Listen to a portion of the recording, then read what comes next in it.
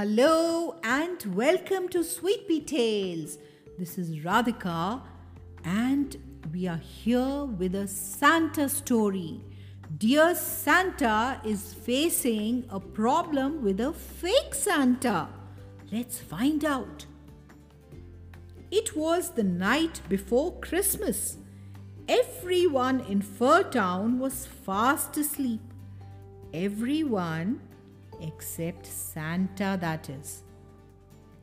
At every home, he parked his sleigh, squeezed down the chimney, filled the stockings with presents, nibbled the food left by the children. Delicious! Climbed back up the chimney. Ooh, I must get more exercise, and raced on to the house next door. Giddy up! Soon, Santa was ready to visit another town. But his reindeer were getting thirsty. "I need a drink," said Rudolph. "Me too," gasped Prancer. "Let's fly back to that river we passed," said Santa.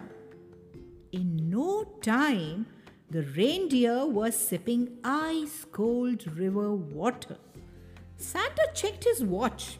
"Hurry up, boys," he said nervously. "It'll soon be dawn." They were about to take off when an angry cry came from beyond the trees. "Hey, you! Stop!" A crowd of people stormed up to Santa. Some of them were still in their night clothes. "How dare you upset my children?" yelled a woman. "You ought to be locked up," shrieked another. Santa was totally confused. "What are they talking about?" whispered Rudolph. "I've no idea," said Santa. Suddenly, a snowball hurtled from the crowd and hit Santa right on the nose. "Ouch!" he cried. "What was that for?" "Get him!" bellowed a man. All at once, snowball after snowball pelted Santa. He jumped into his sleigh. "Let's get out of here!" Santa's reindeer carried him away to safety. "I can't understand it," he sniffed. "People usually like me." "Something strange is going on here," said Dancer. "Hey, look down there," Rudolph called excitedly. "A sleigh just like ours?" Santa peered over the side of his sleigh. A similar one was parked outside a house below. "Let's take a look," he said. Close up, Santa saw that the sleigh was old and tattered. The reindeer tied to it was really a horse with antlers strapped on. Santa followed a trail of footprints inside. There in the living room stood another Santa. Two small children sat tearfully by a Christmas tree. "I made a mistake, kids," growled the other Santa. "You've been naughty, so I'm taking back all your presents." "Drop that sack, you thief," said Santa. "Rats!" snapped the man, seeing the real Santa.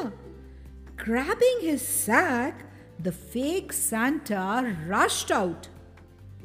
The crook leapt into his sleigh full of stolen presents and raced away. Santa ran up to Rudolph. "Follow that sleigh," he roared. They stormed through the snow and soon caught up. The thief jumped off his sleigh and ran down a narrow alley.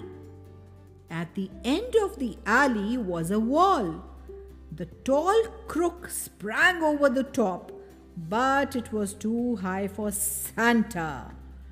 "I'll fix that faker."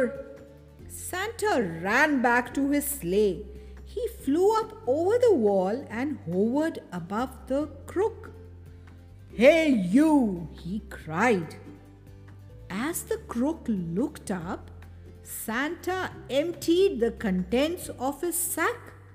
The fake Santa was squashed by a shower of falling presents. "Special delivery!" "Help!" said the fake Santa. Santa took the thief back to the houses he had robbed. At each one, the fake Santa gave back the stolen presents. "Hooray for the real Santa!" said the kids. Then Santa made his last delivery in Fur Town to the local police.